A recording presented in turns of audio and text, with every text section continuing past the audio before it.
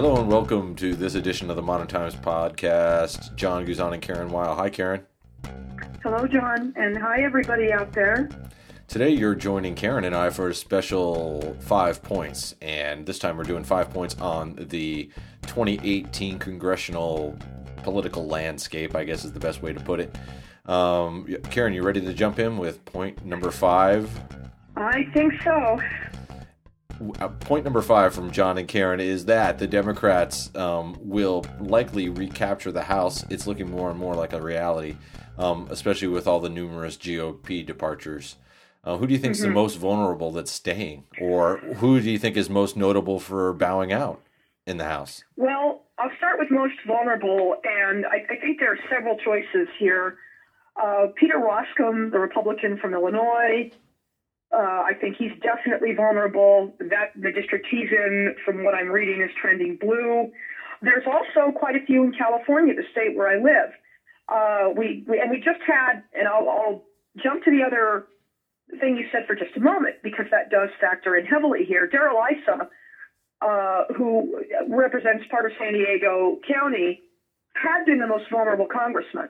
Back in 2016, he won by about 1,000 votes. He's extremely unpopular. And it was almost even odds that he was going to lose to there are 4 Democrats who are seeking that seat right now. The one he lost to, Michael Applegate, is going to run again. There's also one by the last name of Levin who might be a strong contender as well. And I don't think he had any Republican challengers. But Issa had been in a lot of trouble for a long time. He had been the most vulnerable. But it's looking now like you might see any number of California Republicans, from Steve Knight to, of course, Devin Nunes, whose name we all know now for some odious reasons. They're vulnerable. There's Mimi Walters of California. And the people I'm mentioning all voted for this tax bill, which is not going down well in this state. A lot of Californians are very angry about it. So these guys are not only going to have to defend the fact that there's just a Democratic way building in their districts, they're also going to have to defend their vote, which is going to screw over an awful lot of people in California. It sure is. So it's and why precisely, Karen? For maybe some of those that don't know, it's the biggest reason why it's going to hurt California is property tax. Is that absolutely? And I say it from a personal level. My husband and I are going to be affected by this. And of course, we're not the only ones. There's millions of other hardworking, tax-paying citizens of this state who, certainly don't deserve to be. But we all know what this whole thing was about. It was to punish blue states, basically. And the GOP, I think they made a Faustian bargain here because they're going to get hurt this year. So I think between Issa and then Ed Royce, who just left his district, the 39th, which is Orange County, and this is a guy a few years ago that nobody in their right mind would have said could lose, but he looked at the numbers and saw they weren't in his favor. Hillary Clinton carried his district. So there are also vulnerable Republicans in Florida with Carlos Cubuelo, who to his credit has been more critical of Trump, but may find himself on the defense. Even, believe it or not, in Salt Lake County in Utah, Democrats are starting to say, it's possible maybe we could win this seat. Shockingly enough, I think their odds are pretty slim, but you never know depending on turnout. So the congressman there, McAdams, is, I'm sorry, I think I'm screwing that up. My apologies. He's running for the seat. So we'll see what happens here with that. Sorry, I sort of botched that one. My apologies to our listeners for that. There are just so many of these races. It's really hard to keep track sometimes. It is. I think Virginia, you have Barbara Comstock, who's been fairly good Trump defender. She might be in a lot of trouble here. There might be congressmen in New York like Peter King, who might be facing a much tougher race than previously thought. There may be John Culberson, a Republican from Texas, who reportedly is kind of slow to really get his campaign going. And again, I know most of these Texas districts next to impossible, but I think we all saw from 2016, assuming you know how things are going to turn out based on polls, not a good idea anymore. Right. There are a few Democratic seats who might, certainly might be vulnerable. Representative Rick Nolan of Minnesota, sort of had tough races in his last 3 elections. Mm-hmm. He may have a problem, as well as Representative Matt Cartwright. Given, especially in Pennsylvania, that's where Cartwright's from. That state went to Trump, although not by very much. But I think in general, if you're looking at all kinds of political reports like the Cook one or 538, and again, these percentages, they differ quite a bit. Anywhere from, they give Democrats about a 60% chance of retaking the House to sometimes even a 70. Mm-hmm. And those are, still pretty astonishing numbers. But it's all going to, turn out it's going to have to come down to that. And frankly, the Democrats will have to have strong themes. As disliked as Donald Trump is, as unpopular as he is, and there's no question that he's going to be a factor, I think, for a lot of people voting. I think the sentiment is Trump needs to be held accountable, mm-hmm. maybe even impeached and removed from office, although that's still a long shot. And the thought is, with most people, you need to have a Democratic Congress to start doing that. All right. Now, so I think, honestly, the Democrats play their cards right. And, of course, we know this is a party that has, in the past, shown itself to be incompetent when it comes to campaigning. Mm-hmm. But I see a scenario much like 2006, where you had George W. Bush had just won re-election in 2004. We all know the following year was not a good one for him. Between the Iraq War starting to fall apart, Hurricane Katrina, the mismanagement of that, the scandals with Karl Rove, and you saw Republicans, sort of doing their circling of the wagons and passing ridiculous laws. For example, I remember one where they passed that Tom DeLay, the former majority whip, could not be prosecuted for any crimes. You just got the sense that kind of arrogance was not going to be rewarded in 2006, and it was not. As we know, that's the year that Republicans lost control of both the House and the Senate, which a few years ago people would have laughed at. So and given, unfortunately, how so many Republicans are standing by Donald Trump, when for reasons that just sometimes defy all sanity or all reality, you're going to have a lot of voters going to the polls wanting that to change. So, again, long way to November, but I will say I think their chances of retaking the House are looking much more strong. Yeah. The last little bit before we move on to our next point, there was a piece that a guy named Mike Allen from Axios did. Mm-hmm. And one of his well-known political reporter. One of his set of bullet points is that some of the bad kind of omens that are being set by the GOP is that 8 House GOP chairs have retired. There's 29 GOP seats that are open. Democrats are outperforming norms and turnout, total votes in all 7 2017 elections. And there's a record number of Democratic women voting and considering running for office. And then in polls, voters prefer Democrats for Congress by a 10-point margin, which basically, in most of these areas, it's very tight. But, we're talking about, Congress, especially congressional districts. We all know that they're gerrymandered. But there's still a possibility of pulling these through as long as you have a 10-point margin. Most of them aren't gerrymandered that bad. They're gerrymandered right in that 10-point range, between 5 to 10, or else they wouldn't pass DOJ. So I agree with you. It's ripe. There's unless there's a big change that we can't see yet. It looks like there's going to be a turnover in the House for sure. Let's move on to the Senate, and I'll start. And one of the things I want to throw back is one of the we talked about some of these states that are really kind of vulnerable. Arizona being one of them, where Modern Times and I am at.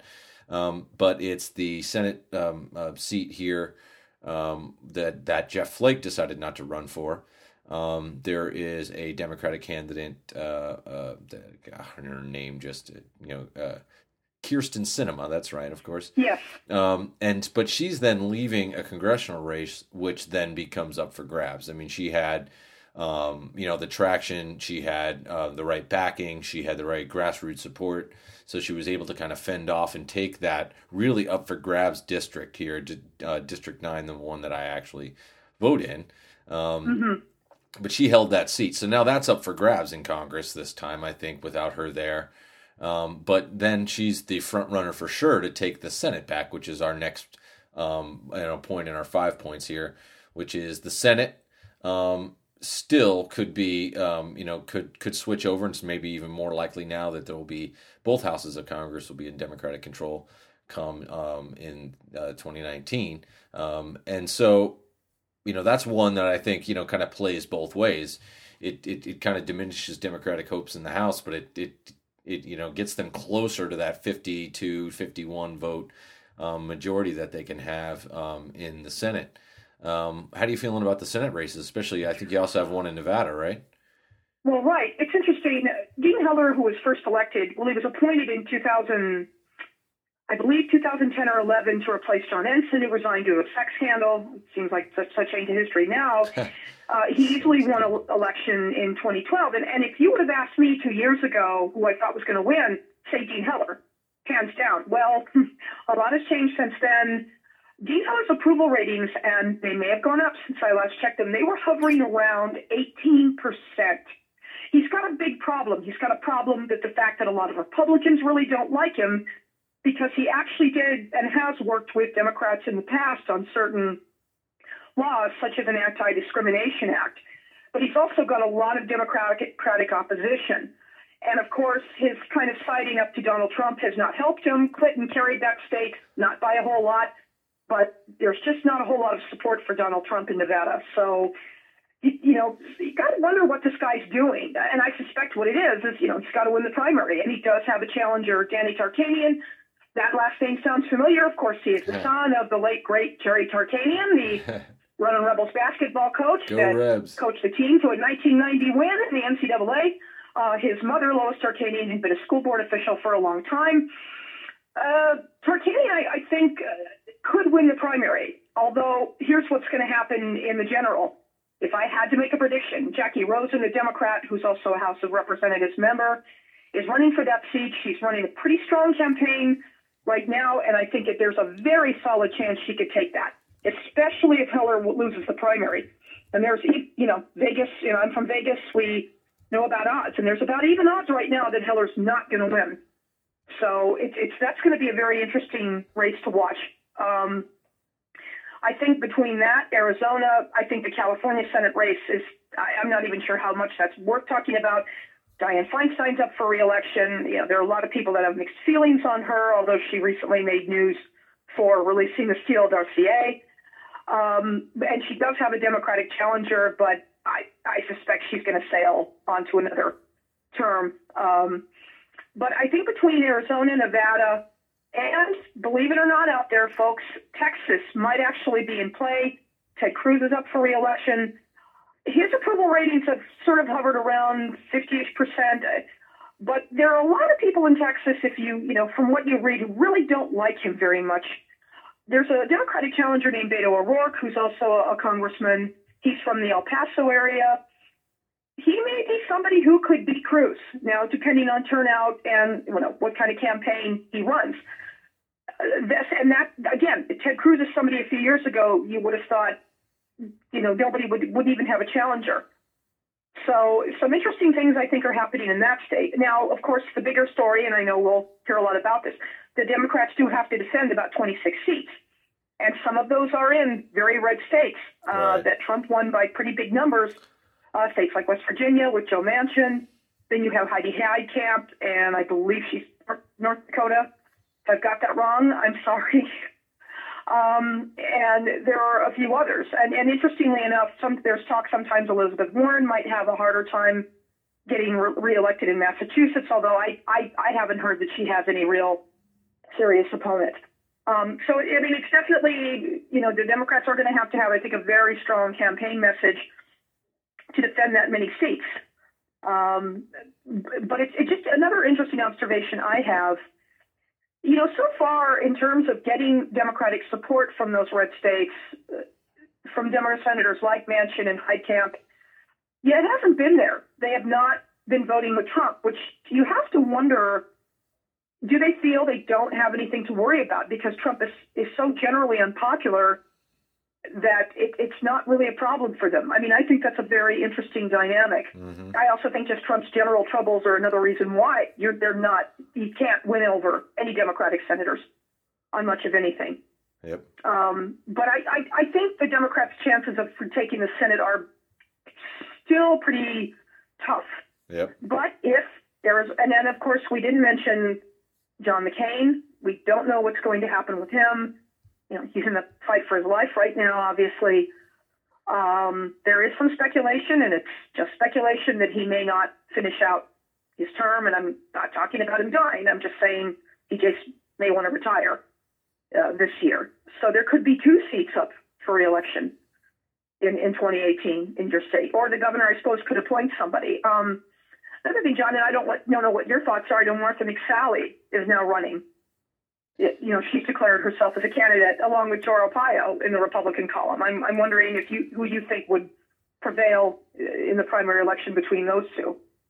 You know, it's going to be a bloodbath in the Republican primary here, and I think trying to predict that right now, I think that Joe Arpaio goes down in flames. Unfortunately for him, couldn't happen to a nicer guy. I mean, you know, as confounding as he always has been.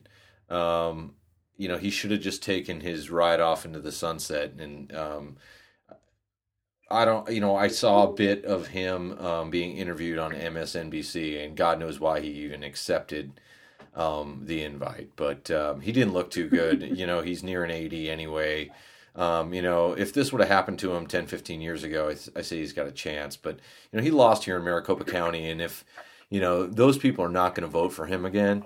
But he's also not one to shy away from the battle, and it's going to be interesting because I still think he's you know, like Trump, he has a 30% of the electorate that will always vote for him, and that's what he got here in Maricopa County when he lost the last sheriff's race. He got the hardcore people that no matter what he did in the street, you know, like Trump said, I could murder somebody in Fifth Avenue and still win.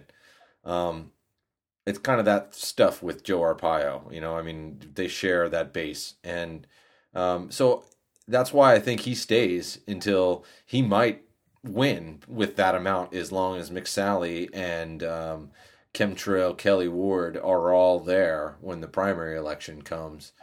That's right. Her too. I forgot about her for a moment. You know, if that ends up, you know, being what happens, then you have a situation where, you know, 30% can win you the Republican nomination. And so you never know. But where he drops down outside of Maricopa County, it's just kind of up in the air. For, you know, Arpaio's, political history was all done within Maricopa County, and now he's stretching out for the first time, to other regions. And, I guess like everything else, I guess we could talk about it. We kind of have this on our schedule for another point, maybe. We can obviously talk about it now, but it's also the energy of the electorate and whether there's a lot of Latino voters who come out. That's probably dooms him in a general election no matter what, but I think he's doomed generally. In a general election, but in the I agree. I think if it's him in Sinema wins. I will say, I think if it is McSally, she's going to be a much stronger candidate, and I think she may go ahead and win that. Yeah, depending on the kind of campaign she runs. Although I know she's taken a little heat for sort of being wobbly about Trump and being asked to defend him, so that could hurt her. Yeah, I completely agree. It's a possibility that. McSally gives Sinema a run, but the way that it's shaping up to me right now, unless something happens to Sinema, where something else comes out that hasn't already been publicly known, the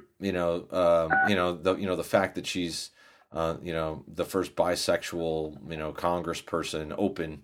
Kind of ran out like that is a factor that you don't know whether somebody's going to try to, pick it up in the general election. I don't think it hurts her even if they do. She's kind of squeaky clean other than that. She, kind of left, hardcore Mormonist life.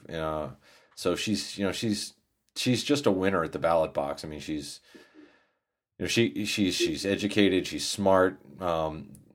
She's attractive on television, and when she speaks, I think people like to look at her. There's a big thing in politics. People have to kind of get a feeling that they'd be comfortable with them. So their No, I appearance, agree. has a big, Yeah. a big part to do with it. I think she plays well. It'll probably be a, televised debate. Usually there is for Senate elections.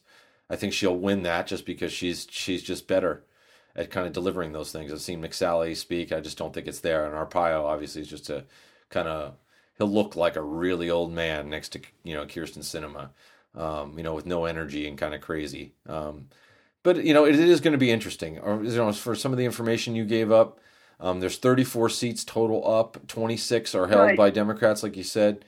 They're going to have to carry all those and then pick up more. So Yeah. it's Yeah, and I think for sure it comes down for the Democrats to Nevada, Arizona, and maybe Texas. If they manage to win that one, that's going to that's going to give them the majority they need. But yeah, because again, even if they flip it's a Arizona, long way, as we know, to Senate, to the 2018 election. I'll just give a perfect example quickly to end this.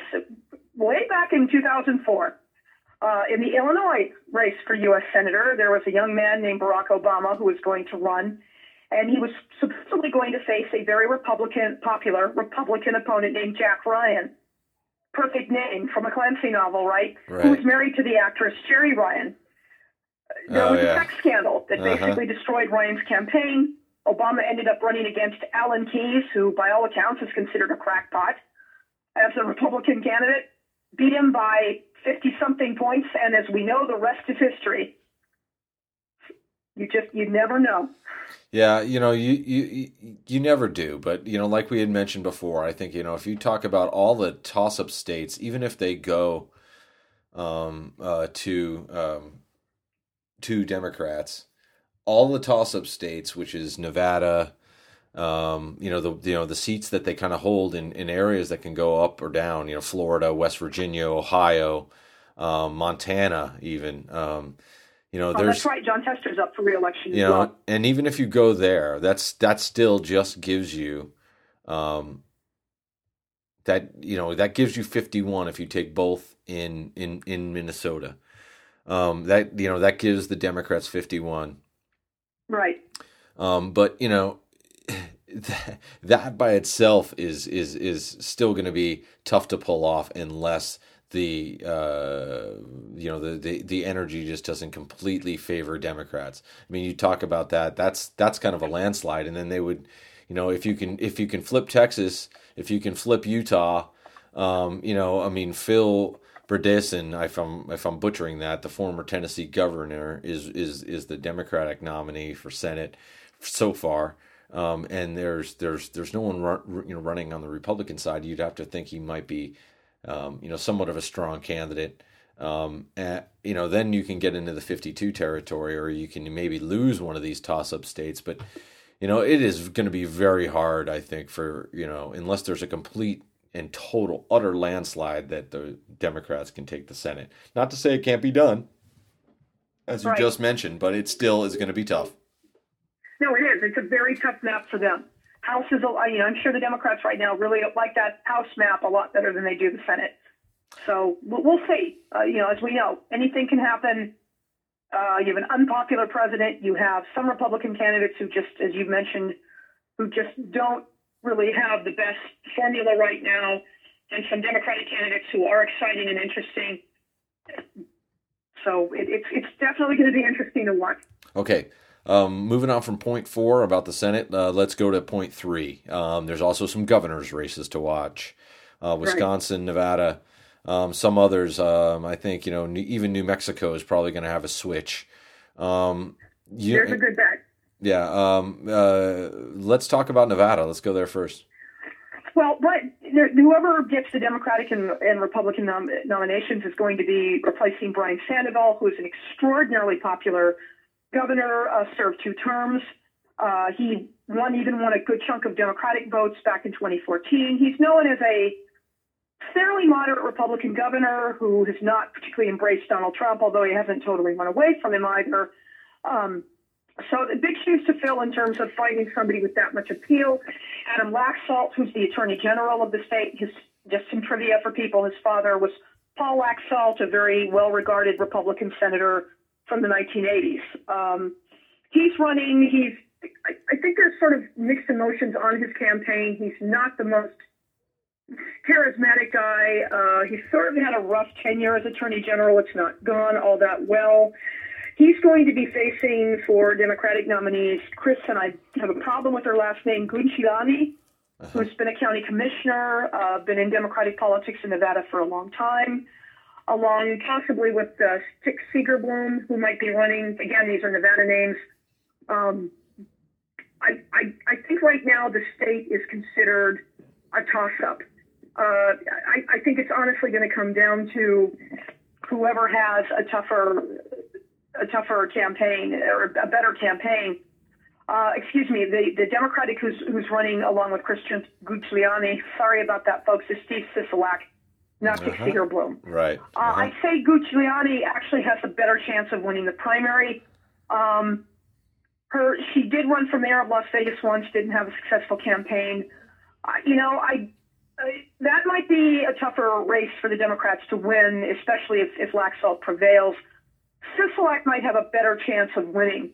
But I think for Nevada, it's going to come down to, how strong the economy is. Another factor is going to be the candidate who has the best, proposals about making sure a nuclear waste dump does not open in my home state. That is something that almost everybody, no matter where they sit on the political spectrum, is dead set against. But it could be Nevada goes blue in that regard again. And there hasn't been a Republican governor there for, almost 12, I'd say back to the 1990s.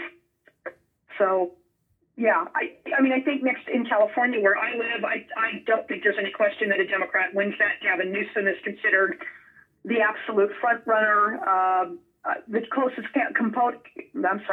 challenger he'd have would be the former mayor of Los Angeles, Antonio Villaraigosa. But almost every political analyst says that this is Newsom's to lose. And he'll be replacing Jerry Brown, who, of course, we all know who he is, and he's on his way out. So, California, I think it's not going to be a great year for Republicans in California, and certainly not for certainly not for the governor's race. Yeah, and even though they don't make federal policy at all, we know how they do have the latitude, a lot of governors, to do things that are kind of, federal programs, Medicare, expanding it, doing other things. So we know that there's, obviously a lot that those governor races mean. But like, as you had said, there's still a lot that are up for grabs, possibly, and to really kind of change the way things are seen. I mean, Maine and New Mexico, Wisconsin, I guess, is up. Even Arizona, they're talking about an incumbent. That's right. An incumbent governor, leaving, or no, who's going to run again? But he might actually lose. People are thinking just because he's just kind of. He doesn't really, get any kind of energy out. And we talked again earlier about the Latino energy. If there's Latino energy in the state, we have David Garcia, who's also got the backing of the teachers union. He's he's an ASU professor. He's an educator. So, he can handle this. He ran for public instruction superintendent, a statewide office here, barely lost. But it's, potential if there's some energy there. And if, like I think we're going to talk in point 4 about, what some of our wedge issues, but if there's some real energy for maybe having, the first Latino governor here in a long, long time. Right. It has to be 40, 50 years. I mean, I'd have to look it up. But there's states in play all over the place, and it's definitely going to probably be driving energy, wouldn't you think? That's going to probably be the impact. I think more voters are becoming aware of why state elections matter. The reason we have so many Republicans who keep getting reelected, and not to say Democrats have not been guilty of this in the past, they absolutely have. But because of gerrymandering. And slowly but surely, I think voters are starting to realize if you want to change that, you've got to change who's in the governor's house. You've got to change the state legislature. I think some other governor's races that will be interesting to watch are Maine with Paul LePage, who's not the most pleasant person on earth. He's not running again, so there'll be a race to replace him. You have Michigan, Rick Snyder, very controversial governor, very unpopular one in Michigan. A lot of people vying for his seat. He's term limited. Wisconsin, where we have Scott Walker, who had one time been considered presidential material. That didn't work out very well. He's going to run again. I think the odds are that he wins, but there's also, I think there are certain sectors of that state that are very unhappy with him. So I think those are some of the big races. And even Alabama could be an interesting one, given as we've seen things seem to be changing in that state. Kay Ivey is going to be running. She, of course, defended voting for Roy Moore. I'd say it's safe to say she's probably going to win, but, I suspect she's going to be asked questions about that.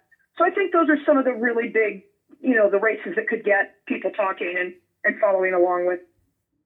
Yeah, and that's one of the things I think that there is also in play here is you do have some energy in some of these races where governor's seats are going along with Senate seats. I think it's Nevada, Ohio, and Tennessee. Kind of come to mind because there's going to be a governor's race and there's going to be a Senate race. They're both going to have that kind of statewide energy. And if whoever's got the most energy and turnout in those states has a good chance of taking both. Correct. Going to be interesting. I think we both stayed up pretty late in November of 2016, and I have a feeling the same thing is going to happen in 2018. I don't think you're wrong at all. Let's go to point 2. Almost down to number 1. Now we're going in reverse order again for my craziness. Karen approves this change. But it's that wedge issues will likely not have as big of an impact on turnout, but it will still have an impact. And some of the ones that we talked about were legalizing marijuana is still going to be one. Any sort of issues on probably sanctuary cities or things related to DACA. And we just kind of talked about that as far as that stuff that can actually be on the ballot. But otherwise, just that discussion on where people stand with those two things. Besides, if there's any potential. I think sexual harassment claims in the past might come across and really hit candidates more than they did in the past, where, I don't think you could survive a race anymore with having allegations leveled against you like you used to be able to in the past. It was maybe 50-50 if you survived it, like, say, Bill Clinton or even Donald Trump. But there was times where you lost it. So wedge issues, which ones do you like? I really think... I don't have to say, the Me Too moment, whatever they're calling this now. What's the new one? Time's Up. Those two things are probably going to be, that to me is going to be the biggest wedge issue, although it's not on the ballot. Stuff on the ballot, I think, is going to be marijuana. Yeah, I would say so. You have it legal now in, 6 states? Might be wrong on that. Washington State, Colorado, you have California, Nevada. I thought there was 1 or 2 more. Of course, with Jeff Sessions deciding they're going to really go after this again, even though in most states' attitude is, look, this has been settled. Either it's legalized marijuana or it's recreational. Leave us alone. Let us figure this out themselves. Mm-hmm. That's not being well received. So I think for some voters who want the laws as they are now, which means people have a right to go ahead and buy this stuff and smoke it in the privacy of their homes. That could turn into something that motivates a lot more people to go out to the polls. If nothing else, just to sort of be as a mandate to Republicans and to people like Sessions that, look, this has been settled, move on. So I would not be surprised if that does become more of a wedge issue. I think personally, for me, immigration and the status of DACA, especially if Trump decides to try and really scrap it, right? And therefore putting 800,000 people's lives in jeopardy. I think that's definitely going to be incentive to get more people, and probably a lot of Latinos, as well, out to vote to respond to that. Mm-hmm. So those are sort of the two things I see as being the biggest. I think gay marriage and abortion, those just don't seem to be on the radar this year. Not that I've observed. I don't know what your feeling is. Yeah, once the Supreme Court came out and made the same-sex marriage ruling, it kind of, is going to, perpetually take that off the ballot where it was always on the ballot in the past. Marijuana, I think, and also with DACA, those two things really could play into the political landscape, I think, come when people have to actually place their votes. Because, like you said, if there's any movement made on those two things, if Sessions decides to crack down on these states and to do, whatever, or the Trump administration, whomever, and Congress doesn't stand up and actually do something on those two things, it will become a referendum on the election. I think it'll get to the point that Democrats wrap themselves on the states can decide, and if you let us, if you give us Congress, we'll make sure that the laws on marijuana are changed. If you give us Congress, we'll make sure that DACA is firmly planted. And like we had talked about for a long time, there was always this huge, started to happen when states started to legalize and even do medical marijuana. It became in conflict with federal law, right? And we've talked about this in podcasts in the past. So you end up having a situation where they're going to end up having to be resolved because it can't operate separately. Eventually, there will be some lawsuits passed, or if the federal government really decides to take on this issue, things change.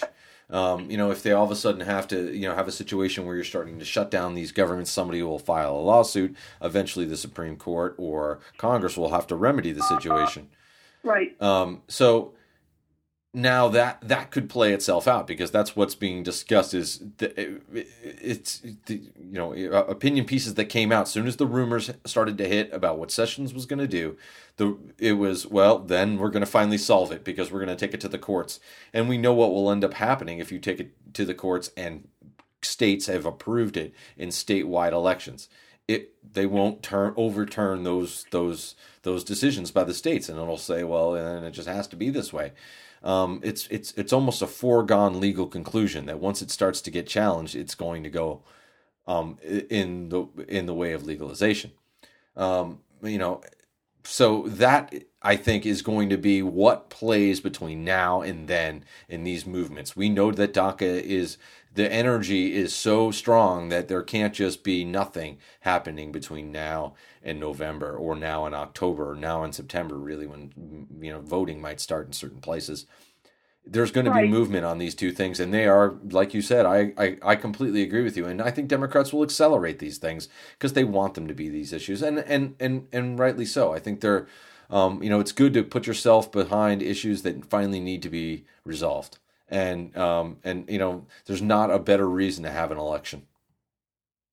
Yeah, I totally agree. I think unless something major develops between now and then that we haven't discussed, and I can't see that being the case. Obviously, each state has its own issues. For example, in Michigan, there's, of course, the disaster with Flint and its water supply, along with austerity. Nevada has different issues, California, blah, blah, blah.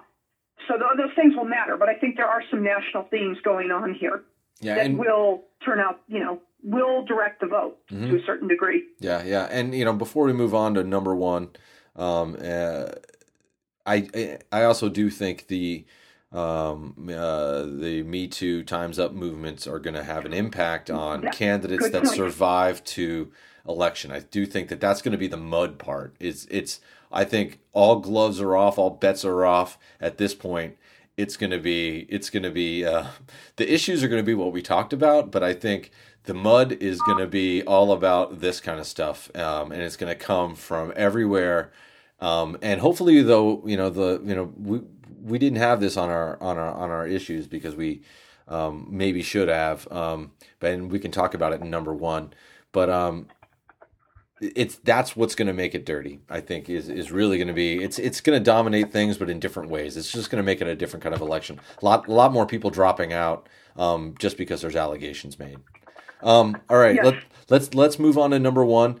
And I'm sure he'll love this if he happens to tune into this podcast, but we're making Donald Trump number one. Because he is the number one biggest factor in everything we've talked about. The motivation, the movement, the energy that's coming through, I think is all going to be, based upon that.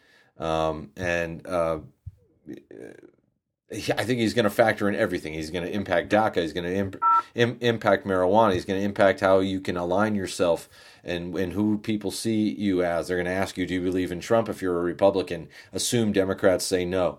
But Trump is going to be the number one factor for me. Yeah, I agree. As I said earlier, there's just the growing sentiment that somebody needs to rein this guy in. No matter how much his doctor goes on the air and says he's in perfect health and weighs 239 pounds and is, completely mentally stable, which I'm sorry, we've seen enough examples where there's something off about this man, to say the least. And of course, his, not to, to revisit this too much, his crap house comment hasn't done him any favors. This also plays into the immigration issue. And just, so many other flagrant abuses that this guy has involved himself in. I just think there's a growing sentiment that Trump needs to be reined in, and the Republicans are not going to do it because A, they're scared to death of their base in the primaries, and B, all they care about is what he signs, no matter how unpopular it may be with most of the American voting populace. So they're not going to do the right thing here. So the growing sentiment is that for voters, I think, is that somebody needs to come in, and that means giving the Democrats the reins back. Does that mean they're necessarily going to follow everything through and perfectly? I don't know. It makes me uneasy with them, but I just think Trump is a major factor in a way we haven't seen in a midterm election in some time. Oh, and what actually comes of it? I agree that I don't think there's any way to really kind of stop it, and like we haven't even talked about, the role. I guess I think if you talk about the impact that Trump's going to play, you're also talking about the impact that Robert Mueller is going to end up playing.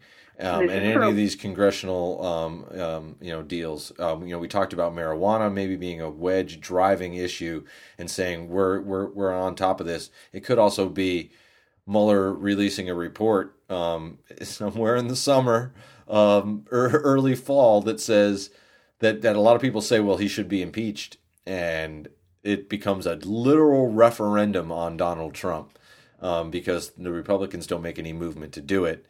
And they know that if they change parties, they will. In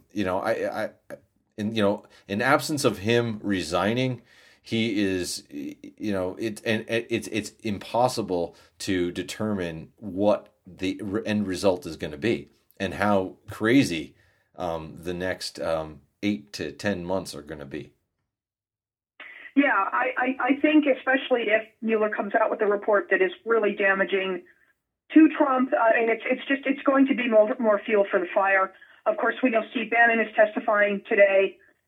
There could be many more indictments to come from this. Again, this is not going away.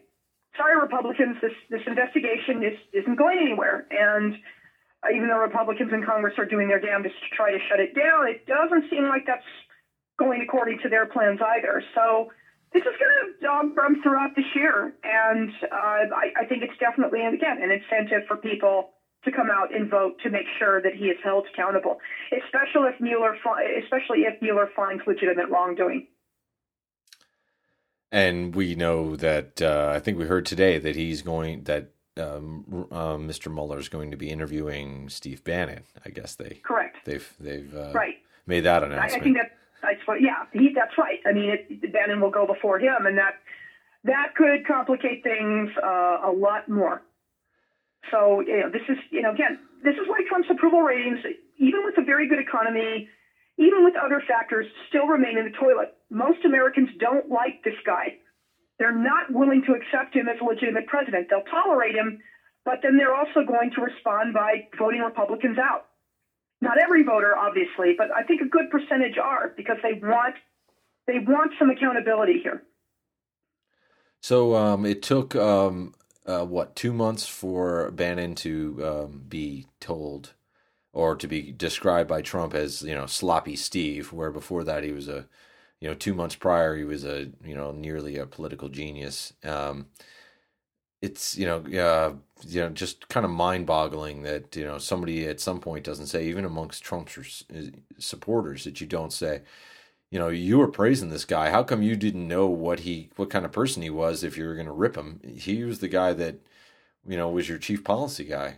How can you, usually you just, most people who leave the White House, it's, oh, he went on to go become a professor at blah, blah, blah. And, even if there's a confrontation between the executive and that person, you don't really hear about it, at least anytime soon. And this is, again, I hate to say it, but it's like The Apprentice in real life. And, it's sad. One thing I want to throw out to you before I forget, maybe our president got weighed on Venus. Maybe there's some sort of, because I guess you weigh 90% of your Earth weight on Venus. So maybe that's how they got to 239. I know Ronnie Jackson was Barack Obama's physician. I don't want to malign the man, although I was listening to some of his press conference. Just seems like he went a little bit overboard with his description of just how healthy Trump is. The whole thing seemed very odd. Again, we're never really going to know the truth. Although I will say this flat out. I do not believe for one moment that Trump weighs just 239 pounds. No. But again, this is an administration that lies constantly, a president who lies constantly, and no doubt puts pressure on people outside of their circle to lie constantly. So I don't honestly think that today's verdict from the doctor is going to end suspicions about how mentally and physically unfit Trump is. Yeah, and I guess if calling other countries a shithole, if that's really what he said. I mean, again, if that's not enough. This is a man who, by all accounts, should have approval ratings over 50%, but because of who and what he is, that's not happening. And his supporters really might honestly decide, ask themselves why that is. But, that's up to them. Well, Karen, again, thank you for this discussion. You're always teaching me something new. And thank you, and thank you, listeners. And sorry if I screwed up anything. Oh, My apologies. We're all allowed our foibles, especially when we're doing these live on tape. Did I just show my age? Live on digital. That's right. But of course, we'll be following this and much more over the year, and then we'll be covering all the developments as they happen. Thanks for joining us today. Thank you again, Karen, and we'll talk to you all next time. Thank you so much.